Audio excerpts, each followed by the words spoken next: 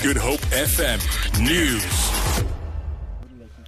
Good evening. The Deputy Minister in the Presidency, Buti Manamela, is calling on students' leaders to denounce the destruction of property as institutions of higher learning. He was speaking to the SABC News at a Heritage Day sports event in Kenilworth, Cape Town.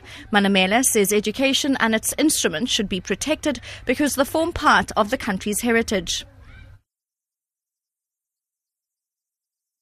It is also important that we, raise concerns around those who have been using this protest to disrupt lessons, firstly. Secondly, to torch campuses. We do not think that torching campuses is part of and within the spirit of achieving free education. And we call on the student leadership to condemn with the contempt it deserves the torching of campuses. It is not government property. It is our property as South Africans, and we need to defend that property.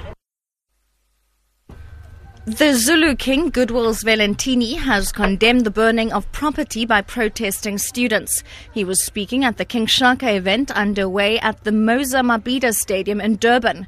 His comment follows the torching of university property by protesting students who are calling for the scrapping of tuition fee increases.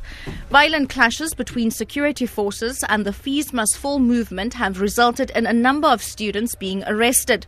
Valentini has called on parents of protesting students to intervene in the current crisis in higher education. The chairperson of the District 6 Working Committee in Cape Town, Shahid Ajam, says there's an urgent need to proclaim District 6 a national heritage site.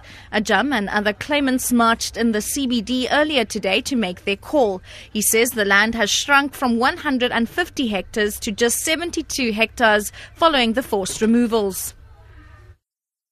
People of all colors today joined hands and said, you know what, let's stand united once and for all. Let's declare it a heritage site. Let's save it from the greedy developers, in fact. We are taking a stand. We are taking back what belongs to us.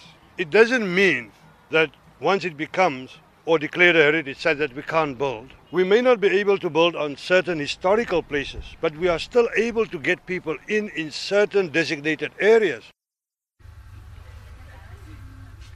And finally, the US President Barack Obama is officially opening the United States' first National Museum of African American History and Culture today. The museum on the National Mall in Washington will chronicle America's complex relationship with people who were originally brought to the country as slaves. In his weekly address, The Nation, President Obama said the museum would provide a more complete picture of American history. This museum tells a story of America that hasn't always taken a front seat in our national narrative. As a people, we've rightfully passed on the tales of the giants who built this country, but too often, willful or not, we've chosen to gloss over or ignore entirely the experience of millions upon millions of others. But this museum chooses to tell a fuller story. For Good Hope FM News, I'm Shirley Barnes.